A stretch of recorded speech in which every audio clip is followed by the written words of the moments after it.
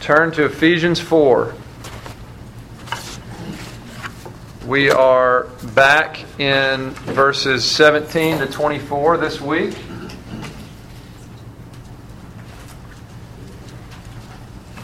These 8 verses serve as an introduction to the rest of the book. We get a framework here that we're going to be filling in the rest of chapter 4, chapter 5, chapter 6. So follow as I read Ephesians 4, 17 to 24. This is the Word of God. Now this I say and testify in the Lord, that you must no longer walk as the Gentiles do, in the futility of their minds.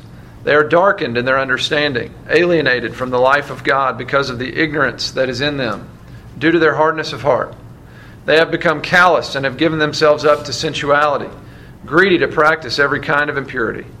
But that is not the way you learned Christ, assuming that you have heard about Him and were taught in Him as the truth is in Jesus, to put off your old self, which belongs to your former manner of life and is corrupt through deceitful desires, and to be renewed in the spirit of your minds, and to put on the new self, created after the likeness of God in true righteousness and holiness. Amen. So to this point, we have studied through verse 22. We're going to spend the majority of our time today thinking about verse 23 and really 24. But let's briefly recap the verses that we've already looked at to get our bearings. This is about the Christian walk, about living out the Christian life. In verse 1, we were urged to walk in a manner worthy of our calling. Verse 17, we're told that we must not walk as the unbelieving world walks. Our Christian life is a walk. It's an ongoing journey in a particular direction that takes lots of time. And it involves obedience. It involves not doing certain things that God says not to do and doing certain things that He says to do. So we see in our passage at least 3 ways that the Christian life is directly opposed to the unbelieving world. Number 1, the unbelieving world is described as hardening their hearts to the Lord and alienating themselves further and further from Him. On the other hand, Christians are here pictured as in submission to Jesus, having drawn near to Him, hearing about Him, and learning and being taught in Him. The second difference we see, the unbelieving world is described as living in the futility of their minds, thinking themselves enlightened. They're actually darkened in their understanding. On the other hand, Christians are said to be on the path of the renewal of the mind in Christ. And number 3, the third difference we see between the Christian life and the unbelieving world. The unbelieving world gives themselves over to sins of pleasure, greedy to practice all kinds of sin, it says. On the other hand, Christians are those who recognize sin as sin, and we understand that all of us are deeply sinful. Understanding this, we know that our desires can't be trusted to lead us. In fact, we have desires, this text says, that deceive us and corrupt us. So we renounce ourselves and put on Christ. Through Him alone do we learn and do we grow in what is true and right and good. So our passage talks about putting off the old self, putting on the new self. There, we said last week, 2 aspects to this. There's the initial putting off and putting on, and an ongoing putting off and putting on. The initial putting off and putting on is what happens when someone becomes a Christian. And, when we're born again, the old self dies, the new self comes to life. On the other hand, there's this ongoing putting off and putting on. In one sense, the old self is dead and our fundamental identity has changed. We are in Christ, but the process of learning to live out of our new identity is an ongoing process. And I think that's really the thrust of our passage in Ephesians 4. Our walk with the Lord is ongoing. And as we walk, we are to put off the old self, to be renewed in the spirit of our minds, and to put on the new self. The renewal of the mind really undergirds both of these. Our mind is renewed in the truth of God's Word. It's where we learn who we really are, who God really is, and what we need to put off and put on. Another way to think about this is this ongoing putting off and putting on. Another way to say it is the Christian life is a walk of ongoing repentance, over and over again, turning from our sin, turning to Christ and His ways. Because even though Jesus has rescued us from the eternal consequences of our sin, we still have indwelling sin inside of us. We've been recreated in Christ by the Spirit. We have a new self, but we also have an old self. I would even say our primary identity is in the new self, but this old self is still a part of us, the flesh, with remaining sin, corrupt through deceitful desires. We're like Jekyll and Hyde. And the rest of the Christian life is putting off the old, putting on the new. Last week I talked about putting off the old and gave you two practical ways to do this, understanding that the renewal of the mind in the Scriptures undergirds all of it. Number one, whatever the Scriptures tell us is sinful, we have to kill it in us. Whatever it says objectively, we get rid of it. Number two, understanding that there is much that we won't see. Even if we see it in the Scriptures, we won't be able to detect it in us. Then we can pray along with, we looked at Psalm 139 last week. Search me, know me, Lord, expose me, show me my sin, and lead me in the way of life. That's putting off the old. This week, putting on the new, or pursuing a life of holiness, seeking to grow more and more established in who God has created us and redeemed us to be. Now, these issues of killing sin and pursuing a holy life are not separate. Killing sin is a necessary and integral part of living a holy life. Without killing sin, we will not be pursuing a holy life. You can think about it in terms of offense and defense. Defense is killing sin. Offense is the pursuit of a holy life. You have to have both. Without one, you get destroyed. So, a couple preliminary cautions about holiness. Number one, don't let that word holiness scare you. I think sometimes we think about holiness and we think holier than thou. That's not what I'm talking about. Someone who is holier than thou is high-minded and sees himself or herself as better than others. Someone who is growing in holiness understands that we are utterly sinful and weak and helpless in and of ourselves. The path of holiness is a path of dying dependence to self and dying to self and depending on the Lord for everything, for forgiveness, cleansing, wisdom, strength, for spiritual fruit in our lives, for good things to come. We depend on Him for everything. Another caution, when we talk about holiness, I think it's pretty easy to say, well, it's not like we're ever going to actually attain it, a holy life. And that's a very unhealthy place to be. It's a foreign thought to the Scriptures, a thought that needs to be taken captive for obedience to Christ. Here's a Scripture quotation to fight that thought. Hebrews 12 through 14 says, "Lift your drooping hands, strengthen your weak knees, and make straight paths for your feet, so that what is lame may not be put out of joint, but rather be healed.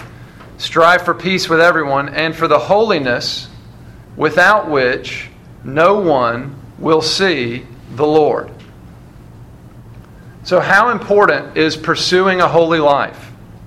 We're called to strive for it. And without it, without holiness, we will not see the Lord. So how do we pursue a holy life? I have two ways for you. And, without these, this is not an exhaustive treatment, but without these, there is no pursuit of holiness. The first has to do with being reoriented to our true identity. The second, with living out our identity. How do we pursue a holy life? Number one, we remember and rest in and rejoice in the old message. Number two, we walk in the old paths. This is what Paul is really trying to get us to do in Ephesians. The first half, we're reminded of the ins and outs of the gospel. The second half, we're urged on in a life of holiness, a life of obedience to the Lord, where we grow more and more to be like Him. So the first thing, remembering, resting in, and rejoicing in the old message. Romans 1:16 is a familiar passage. It says, "I'm not ashamed of the gospel, For it is the power of God to salvation, or for salvation, to everyone who believes. And I understand that to mean not only that the gospel is the power that converts us and brings us into Christ initially, but also is the power that fuels us in living out our salvation all the way until we get home. So, not only do we believe and rest in and rejoice in the gospel to become Christians, but over and over again we remember and rest in and rejoice in the gospel to mature as Christians. In Christ we have a new identity. In one sense, we've already put on the new self when we became Christians, but in another sense, we have to put on the new self again and again. Again and again, being reminded of the gospel and resting in the gospel and rejoicing in the gospel until we get home. The gospel fuels us along. So one aspect of this is remembering and resting in and rejoicing in the right now finality of our salvation in Jesus Christ. It is finished. All of our sins were paid for in full on the cross. And not only that, at that moment when you first believed, you were robed in the righteousness of Jesus Christ, putting on, so that in a very real sense, when God looks at you now, He sees Jesus, both now and forever. He sees Jesus' blood that atoned for your sins and that washed you clean. And He sees Jesus' righteousness, which is your unhindered access into the family of God. Our sins have been forever washed away, and we have put on Christ. We are robed in His righteousness right now. It's final. It's done. We're good and safe in the eyes of God.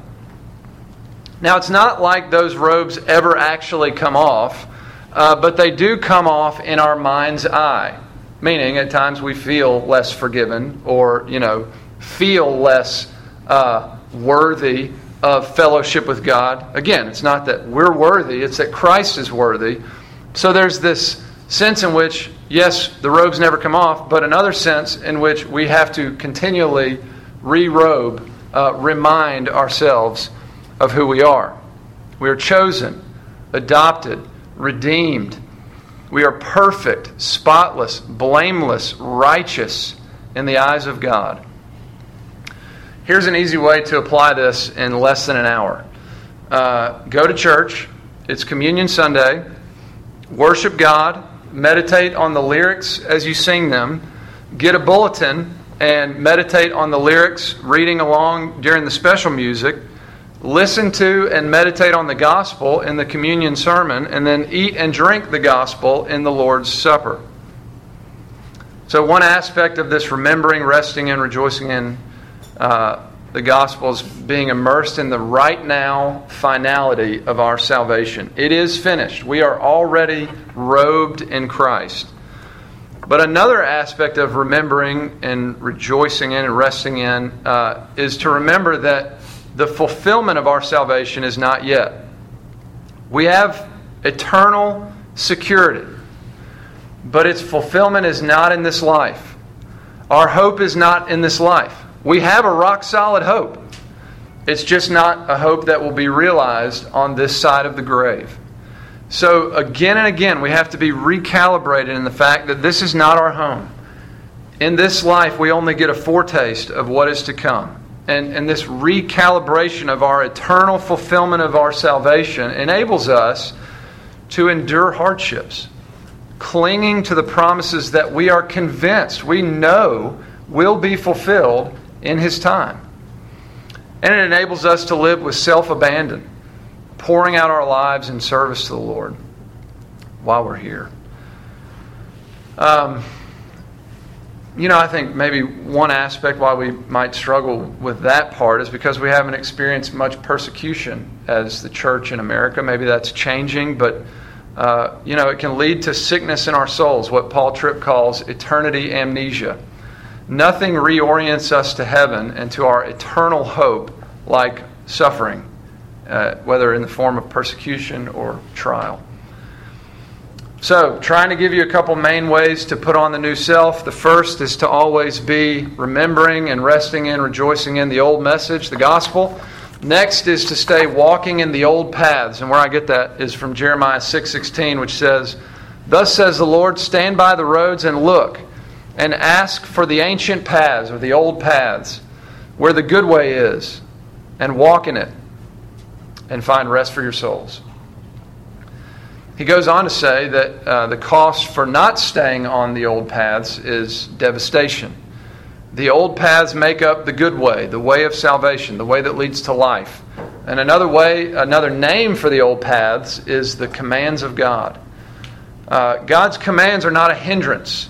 They are actually an amazing grace that He has shown us the way of life. They are a hindrance to our sin nature, but we need all the hindrances we can get there. Without holiness, we will not see the Lord. And a key aspect of holiness is killing sin. Another key aspect is remembering and resting in and rejoicing in the gospel. Yet another is doing the commands of God. Doing what He says to do. If you don't like that, then you won't like the rest of the book of Ephesians, which at times is going to give us something to kill. At times is going to call us to remember and rest and rejoice in the gospel. But the major weight of the rest of the letter is simply giving us commands to do. Once upon a time, we were not able to do the commands of God when we were dead in our sins. But God recreated us in Christ so that we can now do what we once could not do. Do we perfectly obey? No. But it doesn't depend, our fellowship with God, we go back to the gospel. It doesn't depend on our perfect obedience. Nonetheless, when we go back to the gospel, remembering, resting, and rejoicing in the sufficiency of Christ, what do we do next? The commands of God. And doing the commands of God is not optional. A couple familiar passages. James 1, be doers of the word, not hearers only, deceiving yourselves. And then this one from the Sermon on the Mount, which strikes me because I've always heard about the man that builds his house on the sand and versus the man that builds his house on the rock. It doesn't take much to know which one's better. I mean, the guy on the rock, the storm comes and you're good. The guy on the sand, everything gets wiped away. But listen to what distinguishes the two of them. What's the difference? Jesus says, everyone who then hears these words of mine and does them will be like a wise man who built his house on the rock. And rain fell, and the floods came, and the winds blew and beat on that house. But it did not fall because it had been founded on the rock. And everyone who hears these words of mine and does not do them will be like a foolish man who built his house on the sand. And the rain fell, and the floods came, and the winds blew and beat against that house, and it fell, and great was its fall. So again, once upon a time, dead in our sins, we were not able to do the commands of God at all.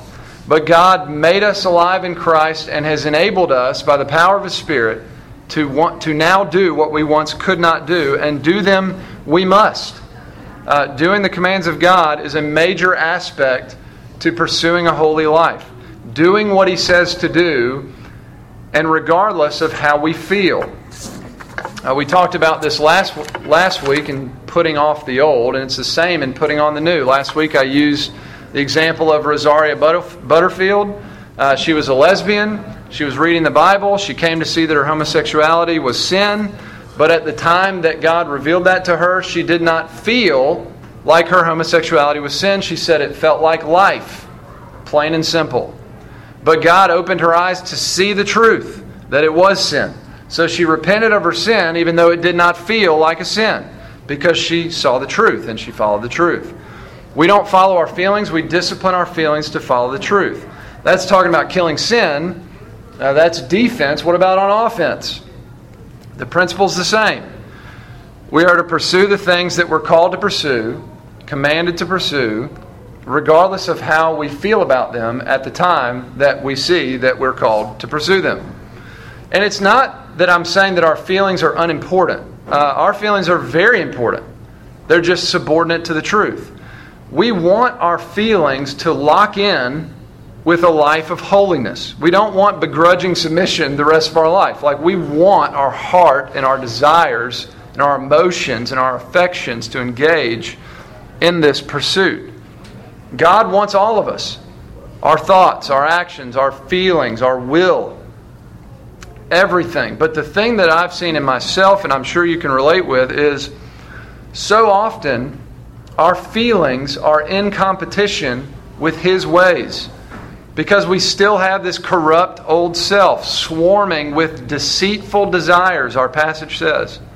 And it's pleading with us to depart the path of life and get back on the path to destruction. So it's just important to know that our feelings always take a back seat to the truth. What does the Word say? Just do that, and your feelings will eventually follow suit. Rosaria put it bluntly in her book. She said, I've discovered that the Lord does not change my feelings until I obey Him. Now, in terms of our desires being transformed in this pursuit of holiness, because we care about that, we want every part of us to lock in. A couple hundred years ago, a guy named Thomas Chalmers preached a sermon that became quite famous called The Expulsive Power of a New Affection. It's a little booklet now. You can buy it on Amazon. The Expulsive Power of a New Affection. The basic point is holy desires, new holy desires drive out unholy desires. New holy loves drive out unholy loves. And ultimately, what he's saying is love for God drives out love for the world. I'm all about that. And I believe that wholeheartedly. I just know that the desires often follow the action. Oftentimes we find ourselves in this predicament that we want the unholy way much more at that moment than we want the holy way. But if we continue to choose the path of life over and over again, our holy desires will grow larger and drive out our unholy desires. Maybe not completely. But as we walk along the path of holiness, putting off the old self and putting on the new, certain sinful desires that used to scream at us are now just whispering. You know, there's less of an appeal over time as we walk in the path of life. That's not to say there aren't new desires screaming. I think that there probably always will be. But you get my drift. Put off the old, put on the new. All right, gave you 2 ways last week to be putting off the old. I'm trying to give you 2 additional general, big picture ways to be pursuing a holy life. Always be going back to the old message, remembering, resting in, rejoicing in the gospel. Both the fact that our salvation is final right now.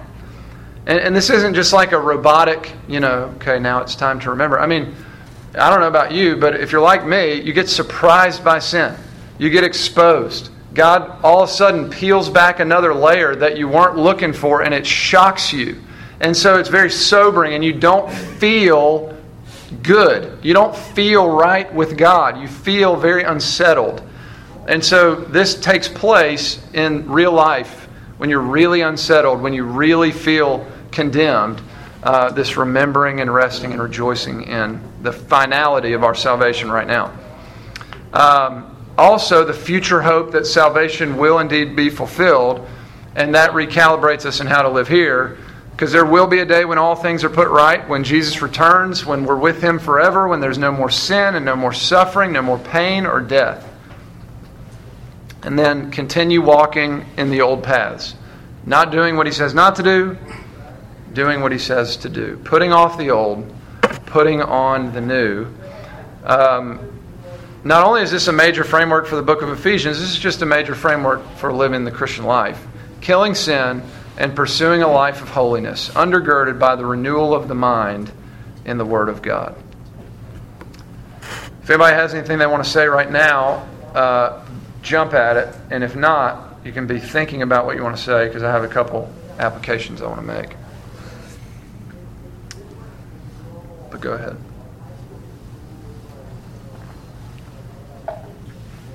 All right, be thinking about what you're going to say. Moving into application. 1 Timothy 4:7 says, discipline yourself for the purpose of godliness. Or you could insert the word holiness there. You could say, train yourself for the goal of living a holy life. So, if we're going to be serious about holiness, which we see we must be in our passage, we have to train. Football season kicks off in about a month. Every team has specific goals for the season. Some teams like Tennessee's are just higher than other teams like Ole Miss or whatever. But every team has specific goals. And in order to pursue these goals, they have trained as hard as they possibly can. Now that's the idea behind 1 Timothy 4:7. The word for train is gymnos, where we get gymnastics. Talked about this in here before. But it involves getting rid of whatever hinders us from training and working with all of our energy in our training towards the goal. Well, what's the goal? Holiness. So think about it. For an athlete in training, every month is mapped out. Every week is even more meticulously mapped out. Every minute of the day is accounted for. Take some time to search the internet for Tiger Woods' training program. Now, he's struggled in recent years, which I think actually makes him a good illustration for training because we struggle too. But he struggled in recent years. Even though he struggled, he's easily still one of the top 2 golfers that's ever played the game. And he probably has the most disciplined training program in the history of the game. His day starts early, it ends late. Rigorous training. I love this quote I found from him. He said, "I view fitness as a long-term strategy for building and maintaining endurance, strength, and agility. It's a continuous cycle of training and recovery." That's what we're talking about. Long-term discipline strategy, training for holiness. It's a continuous cycle. It never ends. A continuous cycle of training and recovery. And here's the way God set it up. 6 days of intense training, 1 day of recovery. Every day exhausting ourselves to the point where we absolutely need the replenishing rest of sleep. And every week taking 1 day to put aside the normal occupations of our lives in order to worship the Lord and to fellowship with other believers and just rest from the weekly toil of our work. So, question for you. When's the last time you mapped out a training regimen for holiness? We should. We're commanded to train ourselves for holiness. Hebrews 12:1 and 2 helps us here. It says, "Let us lay aside every weight and sin which clings so closely, and let us run with endurance the race that is set before us, looking to Jesus, the author and perfecter of our faith." So we've talked about last week getting rid of the old self, killing sin. But this also tells us that a key to training in holiness is also getting rid of weights. Weights are not necessarily sinful. They're just not helpful in our disciplined pursuit. So when an athlete is training, there are things that they just can't be about because it's not an asset to the pursuit of the goal. Listen to any Olympic athlete talk about their childhood, and I think that is a great illustration. Well, my childhood was a little different. While my friends were off doing this, I was at the gym. I was with my coach. I was training. For example, last week we talked about television, and Jessica was saying that she's struggling with whether or not to watch a certain show. And we said this is a gray area. There's not a Bible verse for that. One of the ways that we evaluate that question is in our own conscience with the passage in Romans 14 that says, "Whatever is not from faith is sin." So we ask ourselves, can I do this in faith to the Lord? Whatever it is. Can I do this unto the Lord? Whatever it is. Now another angle to approach, and we'll just use the same illustration or example, another angle to approach television is to ask yourself, is it a weight? Again, it's a gray area, not a Bible verse saying don't or do. But you can ask yourself, is it a weight? It's not necessarily sinful, but is it an asset to my disciplined pursuit of holiness? Does it take away from the time that I would be doing Bible reading, Bible meditation, and prayer? Is there time for both? For some, certainly the answer will be yes. For others, I suspect, no. Is there time for both? Is my television a weight in my disciplined pursuit of the Lord? Am I staying up too late with it so that I can't wake up as early as I need to be about the things that have to be a part of my training regimen for holiness? So here's my challenge to you. And it's not just a challenge to you, it's a challenge for me. This is challenging to think about. and something that I have honestly I've done in the day-to-day and thinking about, things that, okay, I know these things need to be a part of it, but you just kind of try to fit them as you go. But come up with a training regimen. And, map out months, map out weeks, map out days. A few things to include to get you started. Weekly worship every week. And if Sunday school is a part of that, that's great. But don't miss church. Your souls need to worship. You need the Lord's Supper, which we're taking today. Of course, again, daily Bible reading, meditation, every day. And again, the timetable, we fluctuate there. There are different seasons of life. But you can't go without it. It's not an option to go without it. It's not possible to stay healthy in your soul without daily Bible intake. Daily prayer. The early church had 3 set times of prayer every day. I've never done that, but hey, it's a good thing to think about, even having one time of prayer set every day. Work in fasting. Not something we ever talk about much, but start with one meal. Put it on the calendar, maybe 3 weeks out, and maybe do it monthly, maybe even weekly. Schedule a time on the calendar where you're going to skip lunch and intentionally seek the Lord in prayer for that hour. Good things to pray about during that hour are current besetting sins, just things that are weighing heavy on your heart, things that you don't exactly know what to do with, wisdom that you need for a big decision, whatever it is. Make goals for sharing the gospel. Maybe it's intentionally sharing with one person a week or even one person a month. Make goals for serving others in need. Maybe it's inviting a widow for dinner. And again, these are a disciplined training regimen. Why do we train? Well, an athlete trains because he wants to be able to get on the field and do things freely that he doesn't even have to think about, because it's now a part of who he is because he's trained himself to be there. So I think the organic opportunities that we want for fellowship, service, sharing the gospel, all of that, intimacy with the Lord, they flow out of this disciplined training for holiness. And all for the purpose of communion with Christ. It says, let us lay aside every weight and sin, running with endurance, looking to Jesus. So weekly worship, what we're after is looking to Christ and worshiping God for this great salvation that He's given us in Christ. Daily Bible reading and meditation and prayer, looking to Jesus, communing with Him, fasting to meet with Jesus and to be conformed more to His likeness, to intentionally seek to better understand His will and to walk in it in prayer. Sharing Jesus with others helps us grow closer to Jesus because we're kind of scared to do that. And then it, helps others to know Him. Serving others, mindful of Jesus, seeking to imitate Jesus.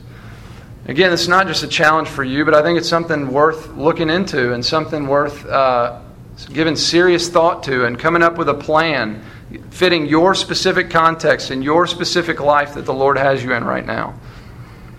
Let's spend some time thinking up a disciplined regimen to train for holiness. If you want some help thinking through those things, I'm always here. And again, immediate application a few minutes from now. You can go to church, sing to God, rest and rejoice in and remember the gospel as you sing. Read aloud or read along and meditate on the gospel in the special music. Meditate on the gospel in the sermon. It's Communion Sunday. We try to have the gospel coming into every sermon, but if there's ever one that's intentionally about the gospel of salvation in Jesus Christ, it's Communion Sunday. And remember, rest in, and rejoice in the gospel as we eat it and drink it in the supper, because the gospel is the fuel for our holy living. So let's pray. Father in heaven, Lord, you sought us out before the foundation of the world. You chose us and adopted us. You redeemed us. Lord, you brought us from death to life. You've forgiven us all of our sins. You've robed us in the righteousness of Christ, Lord Jesus. we are not righteous in and of ourselves, and yet we have been declared to be just as righteous as you are. And you've invited us into forever fellowship with you, with God. And Lord, we're thankful. Help us to understand these things. Where I've been in error, would you stop up ears? But Lord, help us to see all of your word. Help us to see that the paths of life are wonderful and life-giving, whether in the form of promise or command. So I just pray that you would establish us in this way and fuel us with the good news of this great salvation in Jesus. We pray in His name. Amen.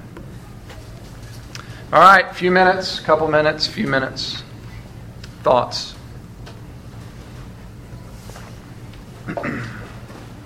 Or questions?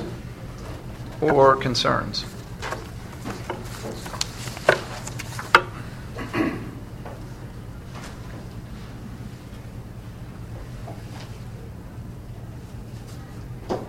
Going once?